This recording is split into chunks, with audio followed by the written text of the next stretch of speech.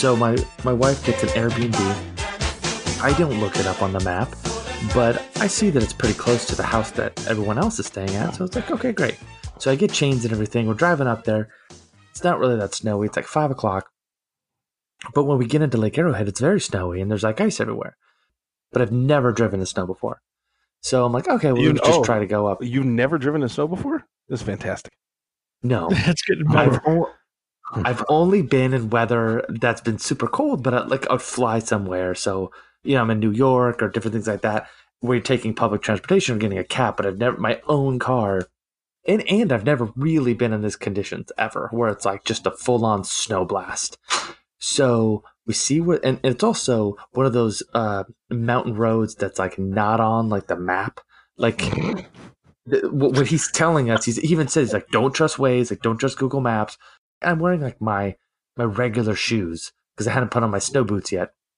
I'm like not prepared. Yeah, I'm wearing like a t-shirt, and because I'm coming from like 75 degrees, and I've been driving for an hour and a half, and then suddenly I'm in Hoth. And they're like, just cut open the tauntaun and crawl. So then Michelle's like, I'm going to be with the kids. Like, you go figure out how to put the chains on. And I was like, well, I watched my YouTube video, but now I'm like, kind of shaking all by myself in this parking lot. Like, nobody's coming to help me now. And I just literally put my cell phone on the ground, like with the YouTube video, and I'm just lying, on the ground and like just ice, trying to put these fucking chains on. And I did it. We ended up staying at this lodge. We found like the last room in town. And the guy was like, this like mountain dude who like is like, snow plowing this road. And he was like, I got this truck, 4-wheel drive. And I tried to get up that road twice, like last night and this morning, and I couldn't do it. So that made me feel a little bit better because I was like, oh, that guy's like, the guy's like big and scary. So if he can't do it, then, how could I do it? What kind of car you got? It was a Honda Odyssey 2-wheel drive. So it's like a minivan. So, and it was just filled with crap. So it was really heavy. I don't know if that was good or bad, but that's bad. Yeah, it's bad. And driving home, like yesterday morning, we're leaving, and the guy at the restaurant was like, if you can make it up this hill, you're going to be okay. So I was like, all right. And like now I have like snow mode in the car. And I'm like, okay, we can do this. And we're going up the hill, and literally all like 2 other cars have stopped, and people are getting out of the car. They're like pushing these cars up the hill, and I'm like, you know what? I'd love to help these guys, but like, it's the Hunger Games. So now I'm just trying to. So I'm driving past cars that are stalled on that can't get up the hill, and these chains are working, and I passed 3 different huge tour buses that were just trapped. So the police were out and kind of helping the buses. But I guess they were all saying that they haven't had a snowstorm that bad since 1987. And yeah, I was in town for that. Where were you? We used to go up. We used to go up to Big Bear every winter. I used to ski a lot up there or whatever. But we used to go up when we'd come back from college. That was my freshman year of college. When all the friends and stuff would come back, we'd go up for like right after Christmas through New Year's and go spend it up there. And yeah, it's great. It's beautiful. I've been up there. Yeah, it's great. It's nice. So Rob was the big mountain man. That was you. You were out there, the old mountain prospector, and I remember Maria in old 8-7. She was a bear of a storm. That's magical. I watched a movie during my Snowmageddon. Yes. Seattle had we've had 14 inches over the last week of snow drop on us. So Friday. Snow in Seattle it's always very kind of funny. Here's my snow story. They had a snowstorm when I first moved here, so I was like 91, and I remember old Letitia in 91. She was a brick of a storm. It came in, it dumped a bunch of snow in a really short amount of time, and people just left their cars on the like I-5 in the middle. They just left and walked away.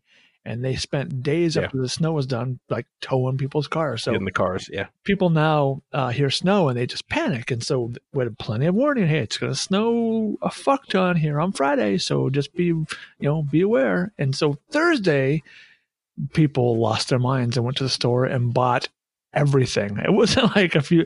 I went to. I think I told Joe. I stopped by Costco on the way home from work on Friday to get my wife some strawberries. She wanted some strawberries. Yeah, there's one 2 miles from my house. No big deal. And I go there and I'm, wow, this place is busy. What the hell? It took me a while to find parking. What the hell's going on? And I get in and I see a madhouse of people just loading up their carts. And here I'm the asshole with the cart with strawberries and raspberries in his cart. I'm like, well, this is kind of dumb. I do like that this sets up the kind of post Super Bowl non-football weekend, and there was football. We'll get to the AAF, and even though there was no football the week before the Super Bowl, this is kind of okay, the NFL season's over. What do we do with our lives? Joey goes out to the mountain and has a great time in the snow and family time. Robbo watches a movie and spends time artistically. I gave my wife the Saturday, and we succumbed to the Marie Kondo. It sucked, but I had to. Nice. No. We bought tubs. The wife she did the folding. Mm-hmm. She did it all, man. But everything got organized, and everything had a bin. And now if I need the sliced cheese instead of the shredded cheese, I know I need to go to bin 3A. Has the joy been sparked? Have you asked yourself about things if they spark joy to you, Joe? No, see, here's the problem is I'm already a really organized guy in the first place, so I didn't have to do anything. This was just her cleaning up her shit and our daughter's stuff. Like my side of the closet was already good. I do my own laundry. I fold it. The socks were done. So my joy was already sparked. You know when I sparked my joy? When we went to the Mavericks game on Sunday. Nice. I filled my NFL hole with more sports, and Luka. That's what it. We got to see Luka. We got to say goodbye to Dirk. It was a good time. So my joy was sparked with more sports. I can't spark joy in the home. You can spark something else from old Jimmy up the hill. Yeah. When he goes, those spark his When he helps you back your Odyssey. yes, custom Do made. your guys need supplies? I remember being around for old Mario in 6'5". Well, back to the Marie Kondo thing real quick. The one thing I thought has really helped me, which I thought was cool, is just the way that they talk about folding a shirt, making it to like a perfect circle, and then stacking them where it's not like a vertical stack, but it's a horizontal stack, and so it's almost like they're records, and you're thumbing through the shirts from above rather than kind of digging through. So if the normal way, if you wanted to get a shirt that wasn't on the top of the pile, all the other shirts on top would get all fucked up. All the football fans are just furiously jacking off to this part of the podcast. If there's anything that NFL fans are into, it's how to fold your shirts. Exactly. Can we put a light saxophone on this section of the podcast, please? Everybody, light your candles. Can we get Marie Kondo to be the Super Bowl halftime show next year? It'd be better than Move 5. Maybe this is our transition round to the NFL with the AAF. Was that the AAF feels fun? I get it. It's not what you want out of the NFL, but there's this fun to it that the NFL has lost because the NFL has become so sterilized. And I don't know that anything represents that more than what we're dealing with as Rams fans coming out of this Super Bowl, where the offense, we've had time to process this now. The offense was horrible and ineffective. We got out-coached. The offensive line got outplayed. Jared Goff played a horrible game. And Todd Gurley had maybe the biggest conspiracy theory game of the franchise's history. It seems like that's the appropriate place to start. What do you guys, now that we've had some time to process it and it's not as hot take-ish and maybe it's even hotter, what do you guys think about the Todd Gurley saga, man? Where are we headed with this? Is it over? No. Because no. It's still going, right? It's still very much out there. You know what it is? It's on pause, and as soon as we get to training camp, they're hitting play again. Mm-hmm. Yeah. Do they want to re-sign CJ Anderson so that they can continue to have Todd Gurley conspiracies, or do we just not re-sign CJ so that we can confirm to everyone that Todd Gurley is indeed our feature back? It's strange because we just signed with this huge contract, so if they're going to sell us this, now we're this double threat in the backfield type of team, I think people are going to get pretty upset if they don't get a reason why this happened so fast. Have you guys been looking at his Instagram feed? I know you guys aren't huge Instagrammers. I Instagram. Yeah, no, I've seen his stuff. I think he feels like a wounded animal right now. His social presence seems a little bit like he's You know, like he's like some animal that got hit by a car, but he's like hiding in the bushes, and he's like, I'm fine. Everybody get away."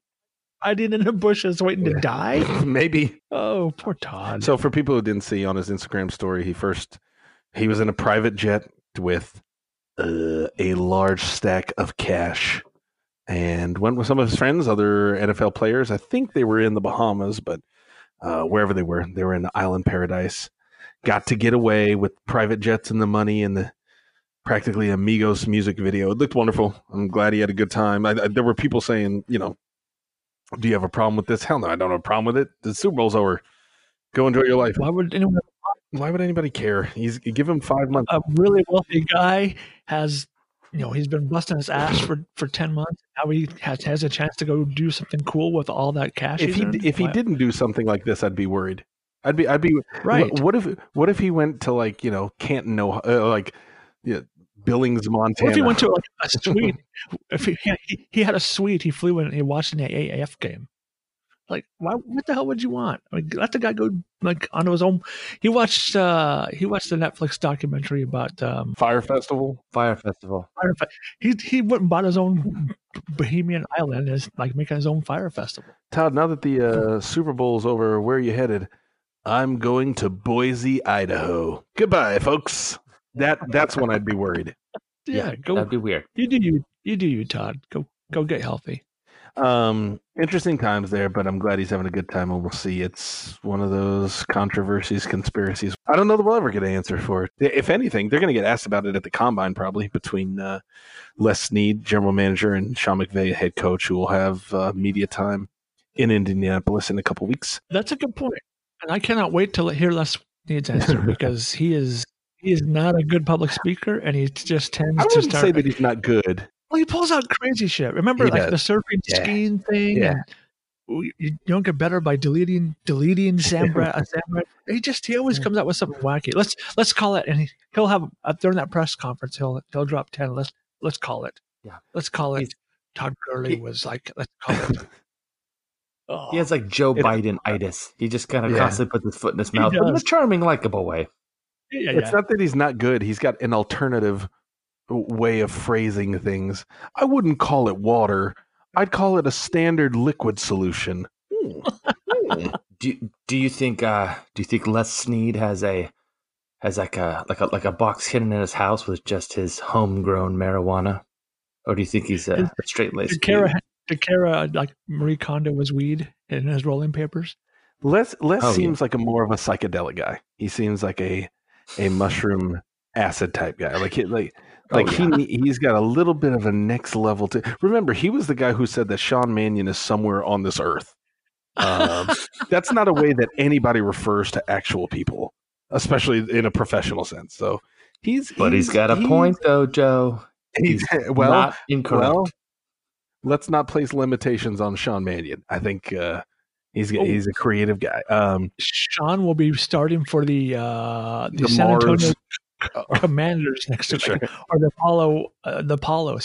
He will be an AAF quarterback next year, right? I don't know. The thing I like is that you know more of the AAF teams than I still don't know any of the names. I can name all of them. I'm looking at. You can name all of them? 20 minutes. You ready? Lord. Here we go. I'm not looking up the Birmingham Iron, the Salt Lake Stallions, the San Diego Fleet, the San Antonio Commanders, the Memphis Express, the Atlanta Legends, and how many have I gotten? That's 6. You got one more. Oh, okay. Oh, I got 2 more. The Arizona Hotshots. What? Their colors are yellow, green, red, and orange, and they have a firefighting thing. I know all the colors. Who's their head coach? Who's the Arizona Hotshots head coach? I've got it in front of me. It's not Mike Marks because he's the San Diego Fleet head coach. It's not Spurrier, is it? Ricky Neuheisel. Oh, nice. I'm trying to think of the other teams now. Fleet, Commanders, Stallions, Apollos, Express, Iron. The Apollos? Legends, Where are the Apollos? Orlando. I don't know how y'all know this. I'm impressed. I'm impressed by people knowing so much about the AF. We'll get to that in a sec. We're still on Super Bowl outcomes. Todd Gurley, we got some free agency, we got some NFL drafts. Maybe the most important decision though is whether the old man, old AW, if this was the last ride. Oh, no, it's definitely not. He deleted his Twitter. For people who didn't see, he deleted his Twitter account. Right after he told Super Bowl media that one dies. Everyone dies. It's like, you know how Ben Roethlisberger constantly brings up this imagery of like, well, I'm going to have to hang up these old Spurs. This Cowboys about to ride off in the sunset. I think old AW kind of has that vibe too. Where he's like, I'm going to hang up the old crawfish pot. Like, this old boy is done. How would Les Snead say it? Well, at some point, when you are lacking sleep and you begin to feel fatigued, some people choose to get their rest in a coffin over a mattress. That's just the nature of humankind. Sorry, what? Exactly. He just constantly listening to Pink Floyd at all times. Yeah, man. I think if old AW retires, we're not in good shape. And it's huge. This O-line, the interesting thing about when you think about what the problems of this team are in the offseason is the fact that there's so many different points of the season where you thought that you could remedy the problems of this team. You could be like, oh, okay, their secondary is trash. That's what we got to fix. Or their linebackers can't rush the quarterback. That's what we got to fix. And then now here we are out of the postseason, and we're not really worried about the defensive struggles as much as we are thinking like, oh shit, this offensive line is held together by a bunch of duct tape and rubber bands. And yeah, they definitely were a top offensive line, but I don't know if we could go into the next 3 seasons and think these are our guys. Like, it's changing. It might not be next season, but it's definitely the season after that, where guys like John Sullivan and Andrew Whitworth and even Roger Saffold is not a young buck. We could lose all 3 of them. We could lose all 3. We could lose all 3 of them, and then basically here's what we have coming back: is Austin Blythe and Rob Havenstein, and then we have Joseph Noteboom and the dude from Michigan. I mean, I think if you're looking at these draft boards, Brian Allen, I think when you're looking at these draft boards, I mean, I'm just going to be like, okay, who do we got from Iowa? Like, we just need we need a bunch of just big dudes. And I'm not worried about getting big names this offseason. I don't think any of these big, huge free agents that people get all excited about. It's like, nope, like let everybody else waste their money on them. We just need a bunch of guys to block. Sure. We said it. You're not going to drop a huge contract on Trent Brown from the Patriots? Only 26. Well, we'll see. I mean, the free agency is going to precede the draft, but to Joey's point about prioritizing the draft, I said it. I know, but other people did among the staff when we wrote about the draft last year. They needed to prioritize it then. Honestly, they should have prioritized it before then.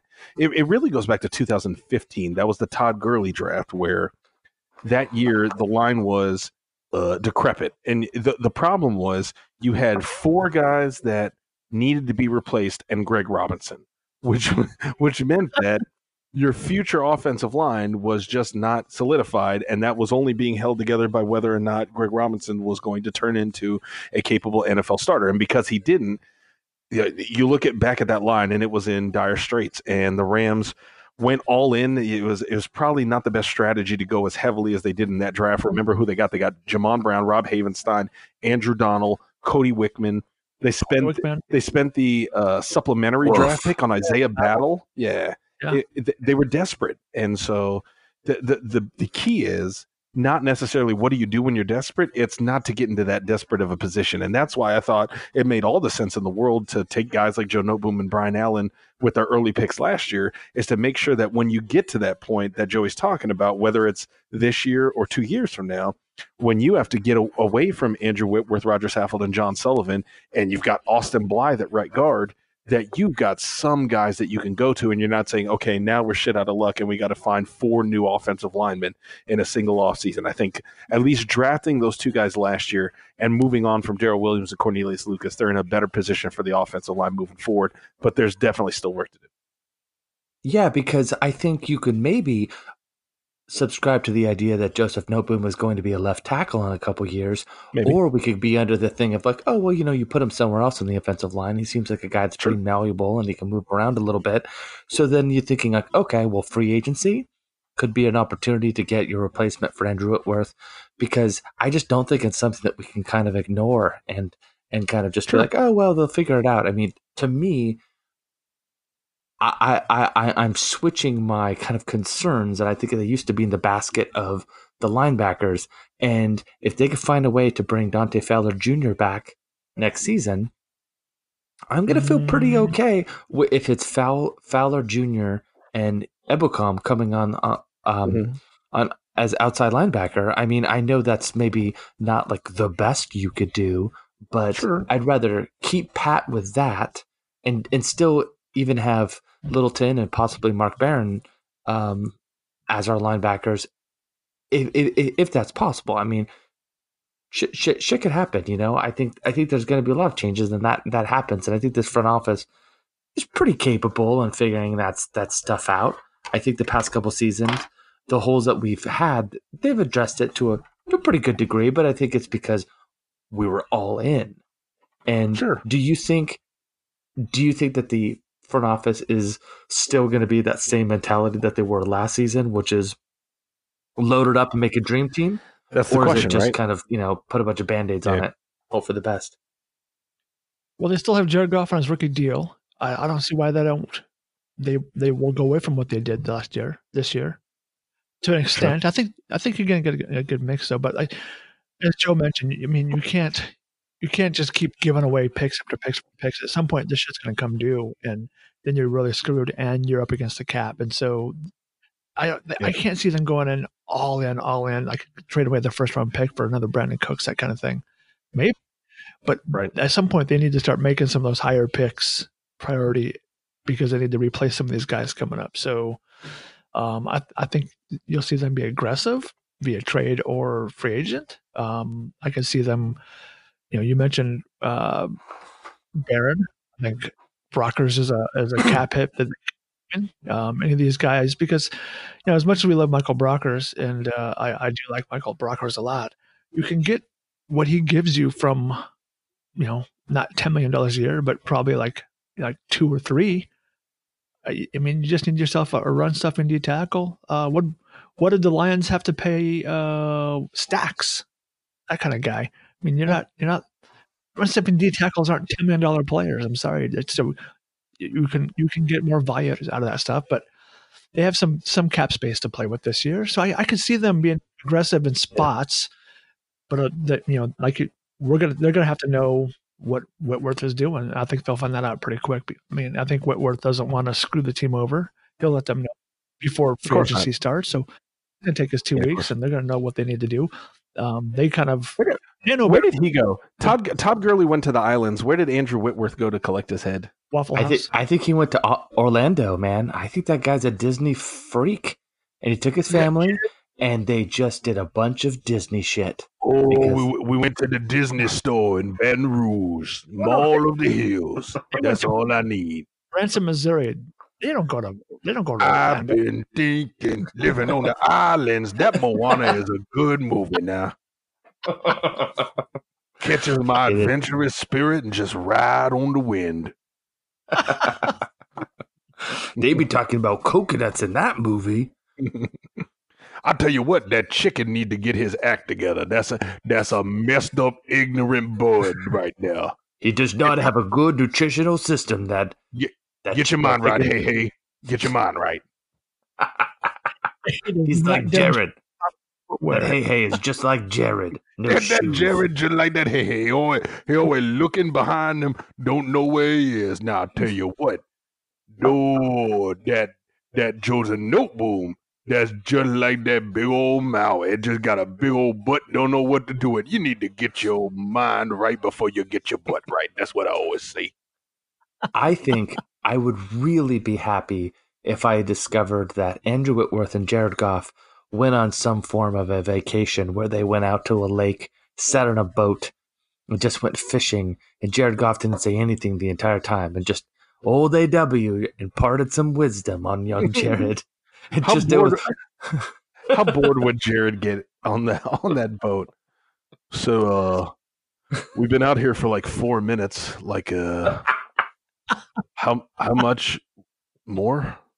He doesn't want to put bait on the hook kind of guy. Oh, really? Yeah. You gotta like put it through the worm? He's like, when you said you were bass fishing, I thought I meant like you were going to be like, dropping the base.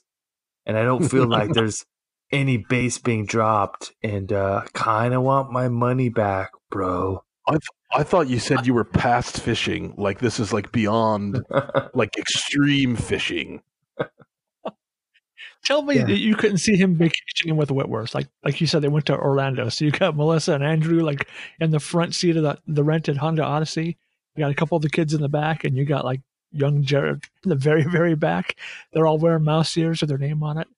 I could see him fitting in right in with the Whitworths. The Whitworths and Jared storm Orlando. That would be Jared's fantastic. Disney movie. He's got to be. He might like Aladdin. I could see Jared Goff being an Aladdin guy. I think it's The Emperor's New Groove. I've never even seen. I know what you're talking about. It's like a naked llama or something.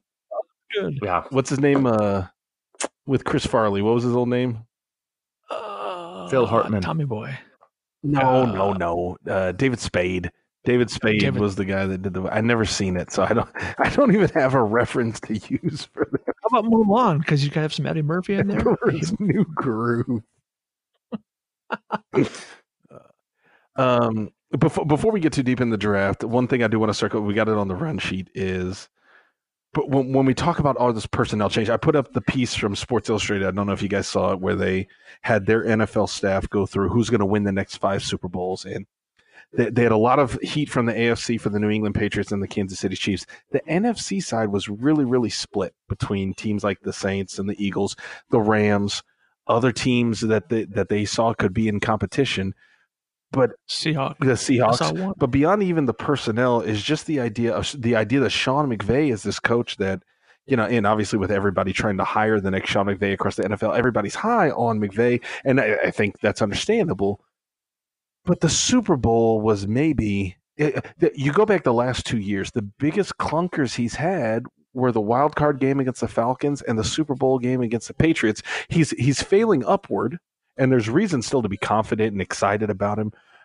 But did you guys lose any excitement over the McVay era or maybe have any doubt once we start transitioning away from this Super Bowl or bust team, when we've got to get rid of Ndamukong Suh and we've got to get rid of LaMarcus Joyner, and the fact that we had Aaron Donald and Jared Goff on rookie deals, when that ends and we're going to have heavier constraints on the salary cap, it's going to be more incumbent on McVay to get the most out of the personnel he's got. Are you more worried about that now than you were maybe before the Super Bowl?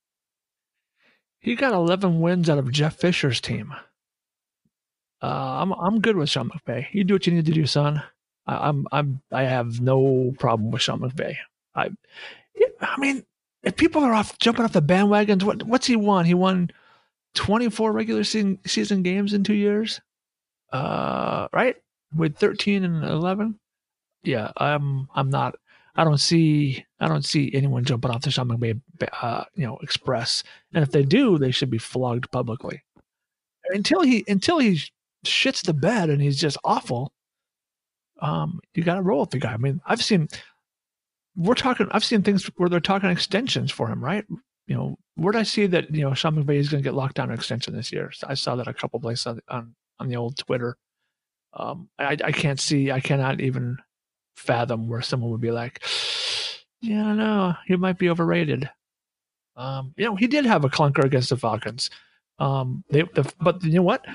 More so than he had a clunker against the Falcons, Pharaoh Cooper had a clunker against the Falcons. They were in that game until Brockers. We mentioned them again in the second half. When that happened, the game changed. I'm not putting that all solely on McVay. Yeah, they should have won. And we shouldn't forget the Dallas Cowboys and New Orleans Saints games from the playoffs mattered. They may not have mattered as much as the Super Bowl, but they mattered and they happened. Yeah, I have no problem with what Sean. He can do whatever he wants. Everybody's going to the grocery store for some Sean McVay before the snowpocalypse. Joey, has Sean McVay ever seen a Disney movie?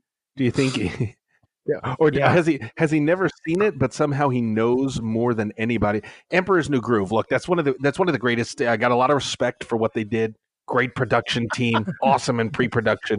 Just great job there. If he doesn't have all of the songs memorized from Newsies, I'll buy everybody a cheeseburger. No, just from what Robbo was talking about with Sean McVay, I think the interesting thing is how this all humanizes him, because he had a little bit of an unfair expectation from casual fans looking at him like he was this sort of wonderkind that would never fail. And you could learn so much from failure. And you look at any of these coaches that are successful in the NFL, they don't have this record that is completely flawless. Bill Belichick was the coach of the Cleveland Browns. They weren't winning Super Bowls. The guy had to deal with losing, and he had to deal with adversity. And I think if we expect Sean McVay to just march into the NFL at the tender age of 30 and just slay and destroy these teams, I think that's pretty much of an unfair expectation. Sure. And the fact that he got beat by the Atlanta Falcons, a good team that was in the Super Bowl the previous year, I'm sure that definitely gave him a lot of opportunities to get better as a coach. And going up against Bill Belichick and just being publicly outcoached, and almost where you're the butt of the joke, where people are just going, man, you got beat. That's something that you need to have a healthy bit of confidence to rebound from that. And I definitely think that Sean McVay has that, but it's a bitter pill to swallow, man. I mean, nobody wants to get sort of outgunned in such a public square. I mean, everybody saw that game that probably means anything to his life. So there's a little bit of going back to Ohio with your tail tucked between your legs. So his offseason, I think, is going to have a lot of sleepless nights, but I mean, the dude is meant for this. And that's what everybody, I think, agrees about Sean McVay, is that he's an NFL coach. He's not going to go anywhere else. That guy's going to be coaching in the NFL for a long time. And then maybe he'll have some tough times where he's an offensive or defense, a defensive coordinator again. But I have a lot of faith in that guy as a coach. And I think that this Super Bowl loss is going to make him even better of a coach. That he shook the age thing this year, right? Whereas we didn't hear about his age until the Super Bowl. Oh, he's young. But at some point this year, he shook the, he's the youngest, But he was the bigger thing than the age was never the age. It was the inexperience. The age thing was easy for like TV broadcast to hook on to because, wow, look how young this guy is. The bigger thing was that he was just inexperienced. He had only coached for 8 years, 7 years. That was the bigger issue. And I think, he's shaking that, no doubt, Robbo. Speaking of shaking and inexperience, etc. Do you guys see? Have you had the intestinal fortitude to go back and see any of the replay stuff or like the mic'd up segments? I watched those. Yeah, like there's a 47 minute mic'd up thing. Did you see the mic'd up with where he went and met Bill Belichick before the game, like when the team's warming up, and he was just over the moon complimentary of him, and Mike Belichick trying to back away, and he's like still going, and he's like, you're why this, and Belichick's like, yeah, no. I was going to say, you say he's over the moon. Up until that, who's over the moon for who? They were both over the moon for each other. He was like, Belichick was super complimentary back, but McVay couldn't do enough to tell him like how much he admires the guy, and was just like, did he sound defeated to you at that point? Like, not, I shouldn't say defeated, but in all of what he was dealing with here, like, oh my God, I'm coaching against Belichick in the biggest game of my career. He should be. That's the thing. I think Sean McVay knows what he's doing. And if you're coaching against Bill Belichick, you're going against the best. But here's the thing about Bill Belichick is, and we talked about this in the preview podcast, Bill Belichick is always reinventing himself to make sure that he's capable of dealing with the current NFL. He's been coaching so long, you can't coach your 2003 offense in this NFL. And he knows that Sean McVay might be the best of the new NFL. And I think it's just, it was a great moment, and it may be one of those things that we look 5-8 years from now when Bill Belichick's done and recognize that, you don't want to go too far, but it was a bit of a passing of the torch, right?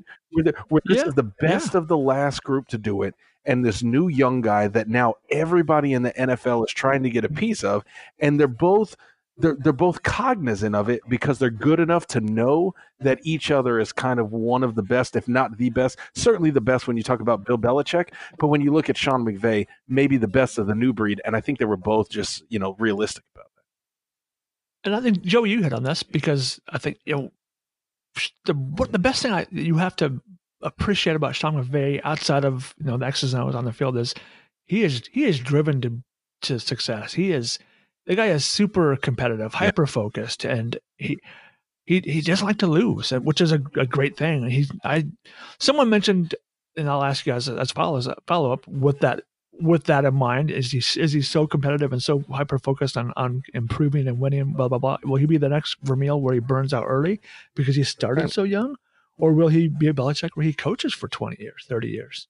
It's gonna be interesting to watch. If he just goes, if he's so driven and so hyper focused and tape, and he just gives so much of himself, will he burn himself out early, like Vermeil did?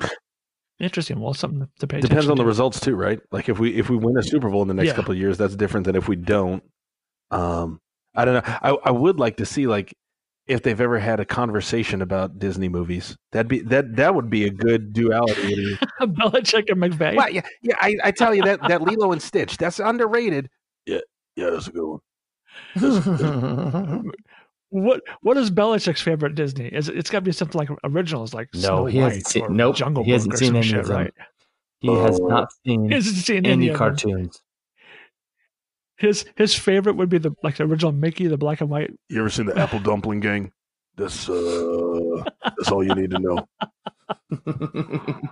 We've had a little bit extra time to process that stuff, and now we got to turn to it. We go into the off season, and we're a month behind as fans, as a team.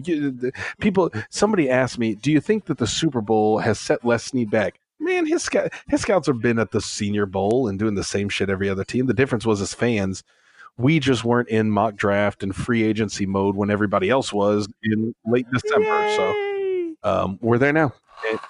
Didn't put the mock until February. You should be so grateful. I was going to say, if anything, you should be grateful that it did that. But now we're there. We're into free agency. We're into the NFL draft. The combine's coming up.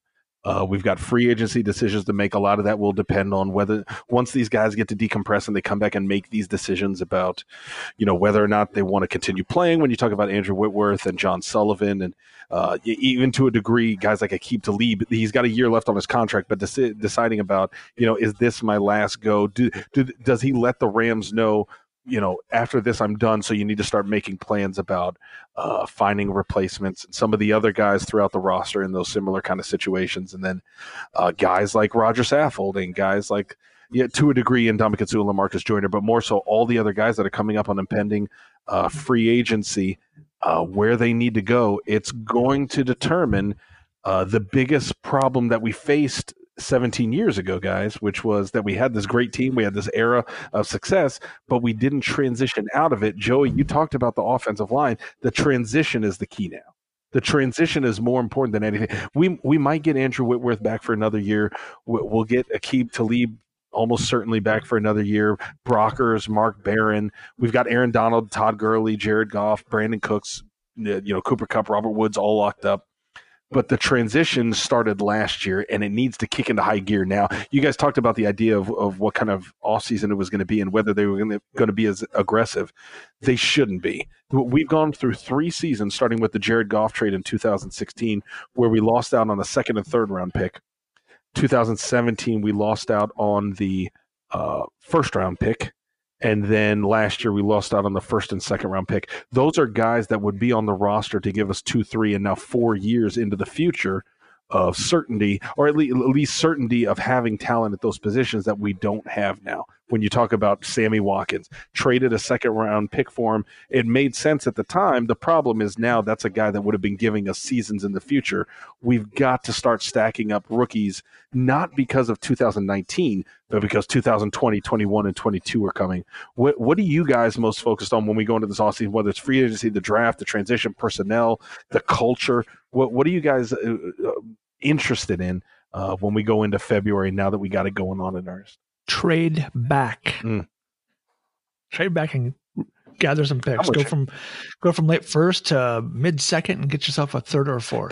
Just start stockpiling. Does it matter who is what happens if there's a guy? The guy that I love that would fit this team would be Devin White from LSU. I haven't seen a single mock draft where he's anywhere close to us. But would it matter to you, Robbo, if there's a guy that you say, if you're Les Snead, I want to trade back. I know that makes sense, but this guy's perfect for us. I'm certain he's going to have an NFL career. Would that change your mind at all? Of course. If there's a guy who you're locked in, like, you know what, this guy is going to make a difference in our team. He's a starter, that kind of thing. You're not drafting at that point for depth. Right. You're looking for a guy who's going to come in and play. Yep. If you got that guy and he's there for you, yeah, you pull the trigger. But if you're there and you're like, well, there's these 3 or 6 guys here, they're all kind of pretty similar, and we could go with any one. Trade back, and they've done that. Trade back and gather some extra picks and give you more shots to find a guy who's gonna be a player down the road. Especially, offensive linemen do not develop overnight. Sure. So use some of those mid and late round picks on some OL who you like, and see what Aaron Cromer could do down the road.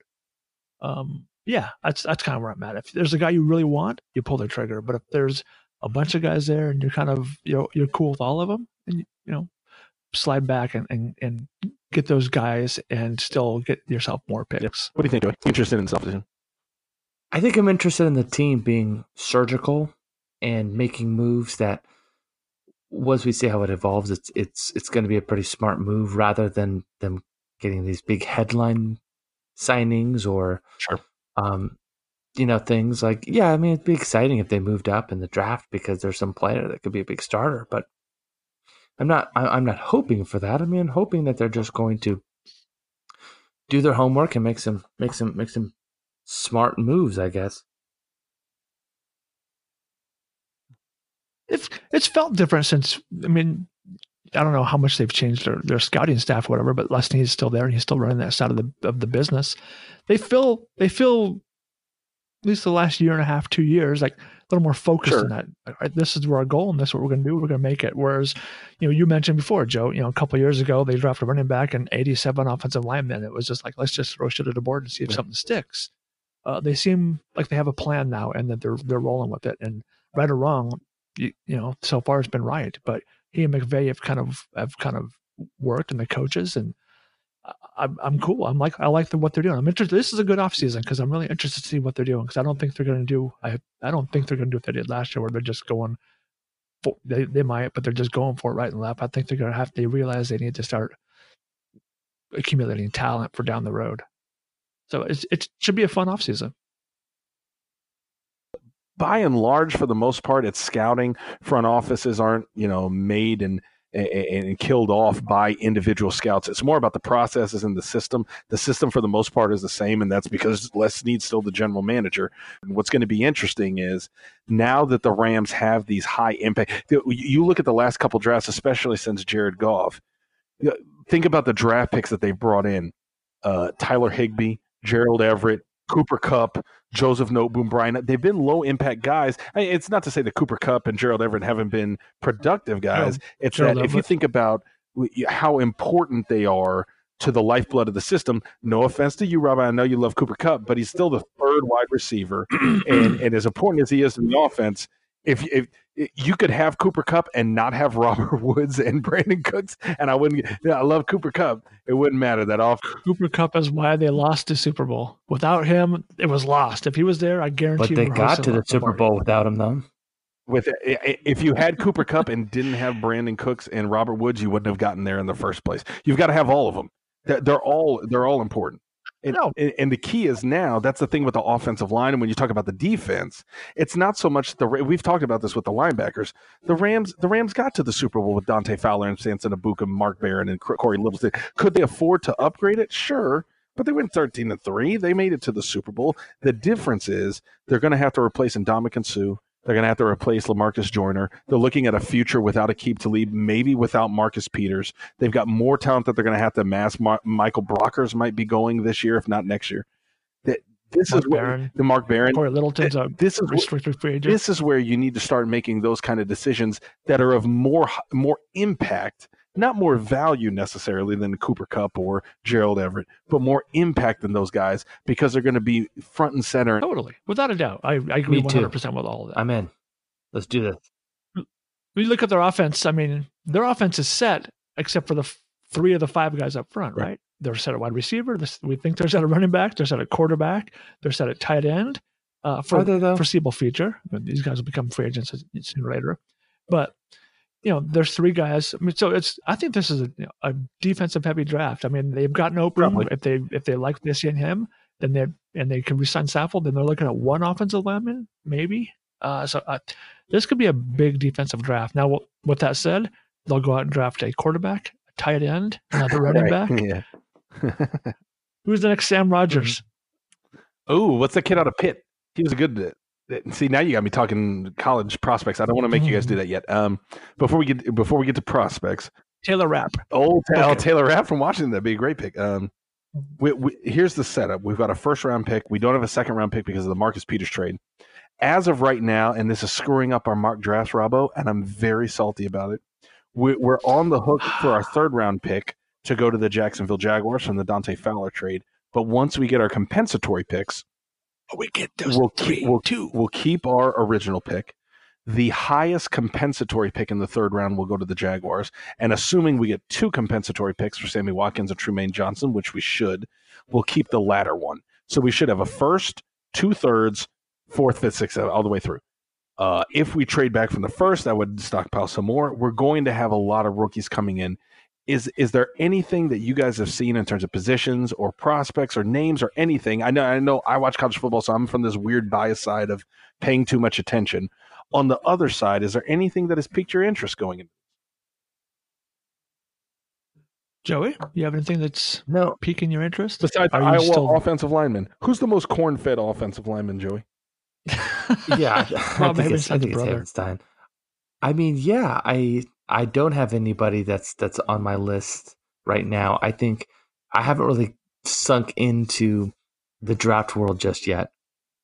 So I think I need to, read up and really sort of, study the tape and I feel like a drug dealer. Yeah. I feel like come on in, Joey. What's that? You like Rob Havenstein? Can I interest you in some Wisconsin Badgers? Look, I got this. I got a Michael Dieter coming in at left guard. I got Bo Benschwazzle. What do you think? Well, how crazy do you want to get? I know you need to be at work on Monday. Do you need a David Edwards? I don't go all in on by yourself. You need to have some friends around. What about like a Mac Wilson? Slow down. Let's take it one day at a time. You guys are Cody pushing Ford. too hard. Just let me go at my own pace, okay? I'm not ready for all of this prospect talk. Did you guys see the fun pictures of DK Metcalf? DK Metcalf is a wide receiver from Ole Miss. Did you guys see the pictures? Is that legit? Is that a real picture? I assume so. Joey, did you see this? No, I have not. So DK Metcalf is a large human being who works out a lot, and pictures of him started to make the rounds on the Twitters and the internets today. Yes, that's a real picture. He ate Tavon Austin for a snack. He did, and that's not a wide receiver. That's a tight end. That's an inline blocking tight end. Well, here's the question: is how much do we care about physique as a part of football? Because I Can don't. He play? You know why I don't? Can he play? You ever seen Jared Goff with a shirt off? I haven't. You know what that man's body looked like? He looks like a bowl of porridge. Jared Goff with his t-shirt off looks like a guy who scores 3 points in the Super Bowl. If you took off Rob Havenstein's shirt, do you think the front of his chest is made out of donuts? It might be. He's just like the Michelin man.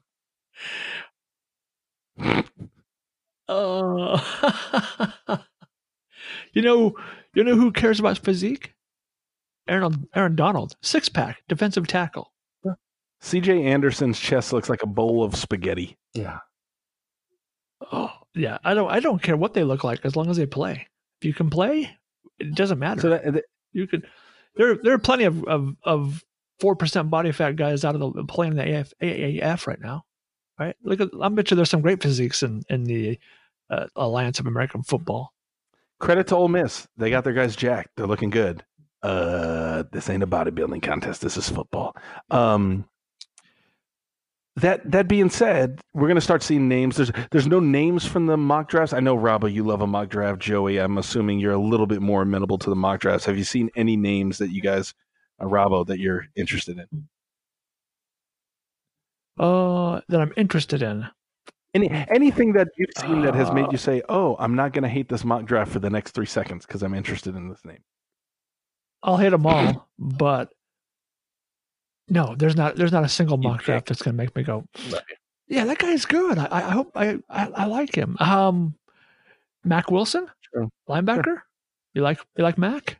Who doesn't like Alabama linebackers? Everybody likes Alabama linebackers. How about you like Cody Ford, Oklahoma offensive tackle? Sure, that offensive line was great.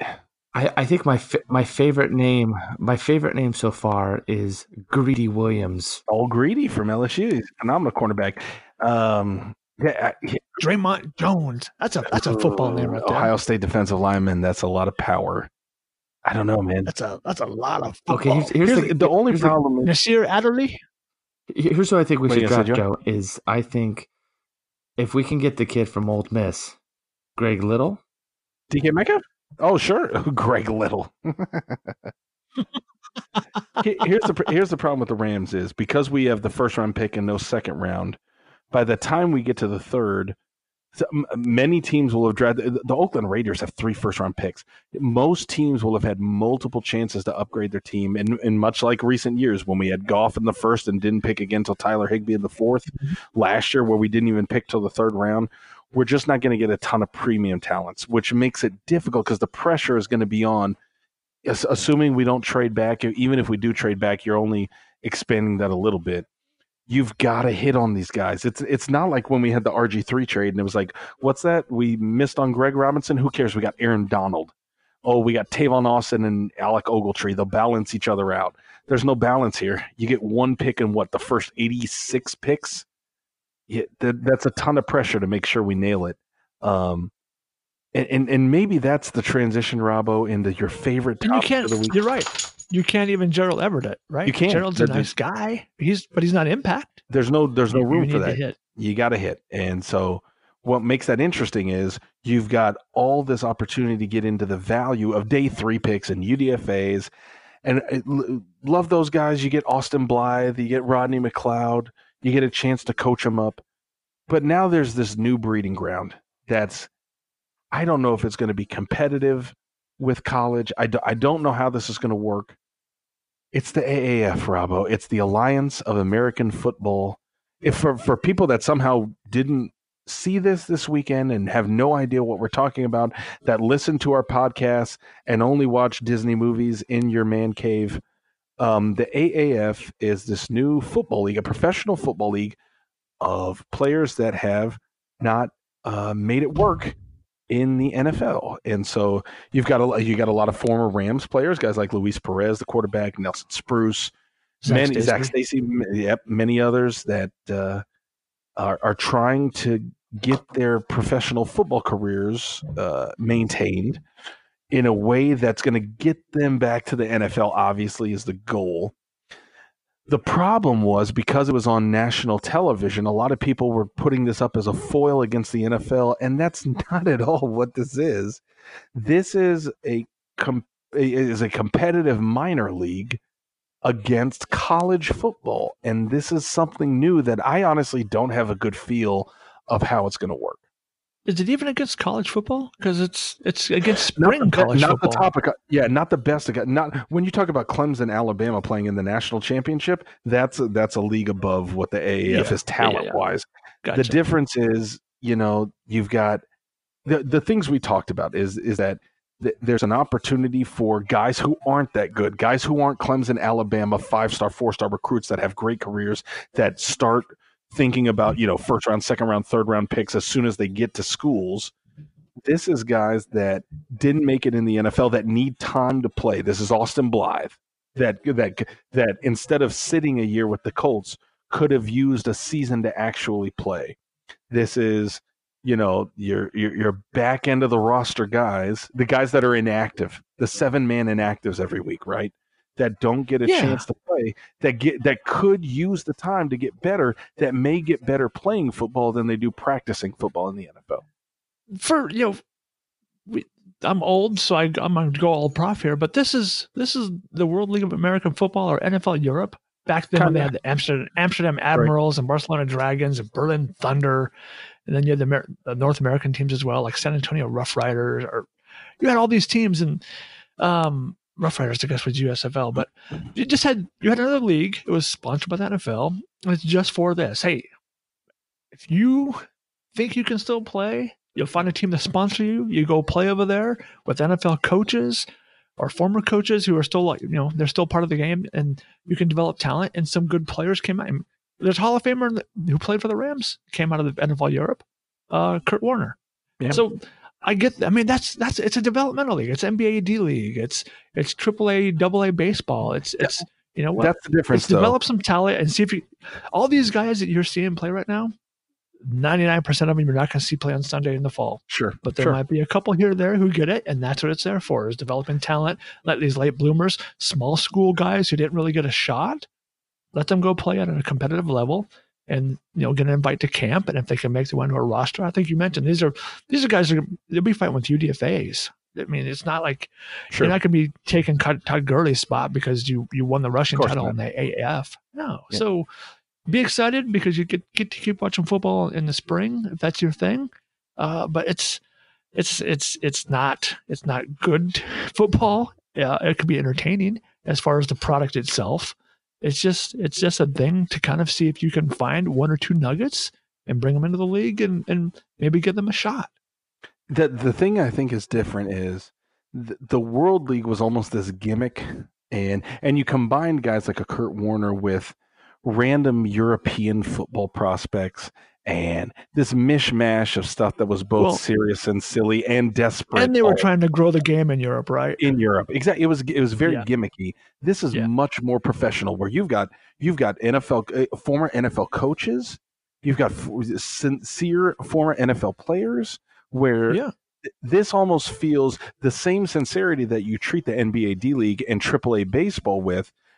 To instead of saying that nobody, to the degree that minor league baseball is gimmicky, it is because it has to sell tickets and whatnot. But just like the D League and AAA baseball, TV is not a component of that. That's necessarily all that important. What's important is, yes, you've got to remain viable in those markets, whether it's whatever cities are in the AAF, San Antonio and Orlando and whomever else. Atlanta, Birmingham, Memphis, Orlando, Salt Lake, San Antonio, San Diego. Memphis. You can sell the product in those markets, but the biggest thing is to make it viable to coaches and GMs in the NFL who when they are building out 90-man rosters. Think about what happens every year. We go through the draft, we go through the UDFA period, and we get up to 87, 88, maybe even 90 guys.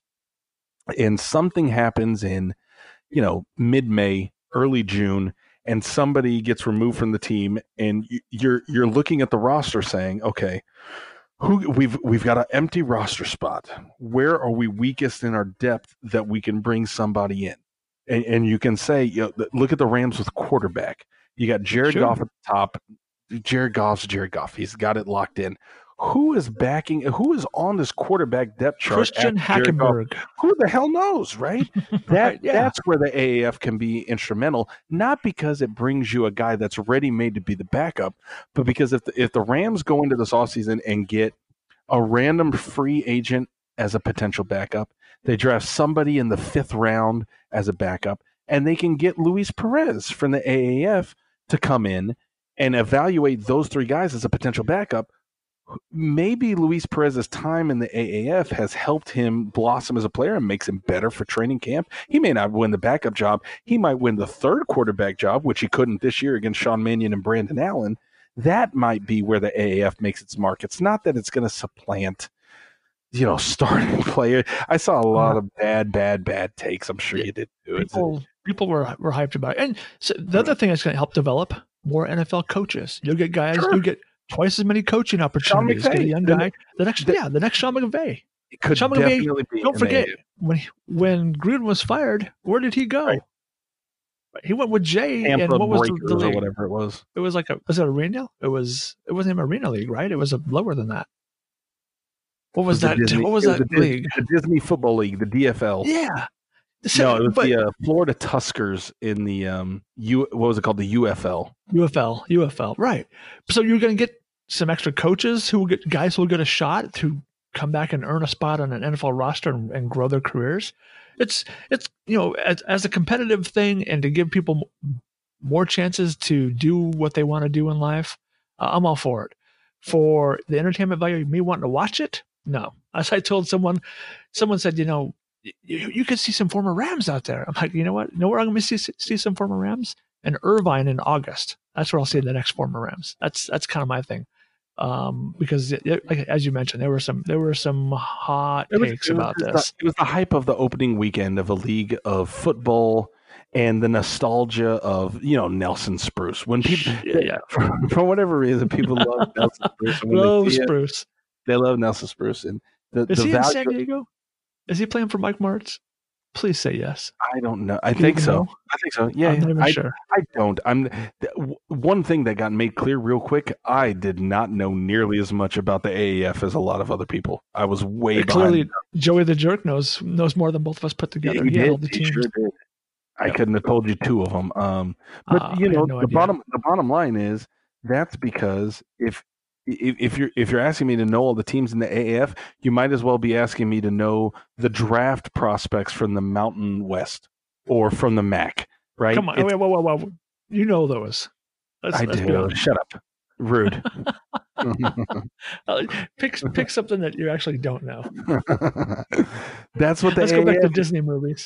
Disney Football League. That's the difference. That's what the AAF is. I'm excited for it. I hope it succeeds. I hope, like AAA baseball, like the NBA D League, like these minor league hockey leagues, that it is sustainable and is able to, especially for those communities too, that they get a chance to, whether it's Birmingham or Orlando, that they get football teams that they can celebrate, just like AAA baseball. When you get a prospect that's able to come through those teams and make it to the NFL and make it long term, that could be exciting. Yeah. I think that could be great.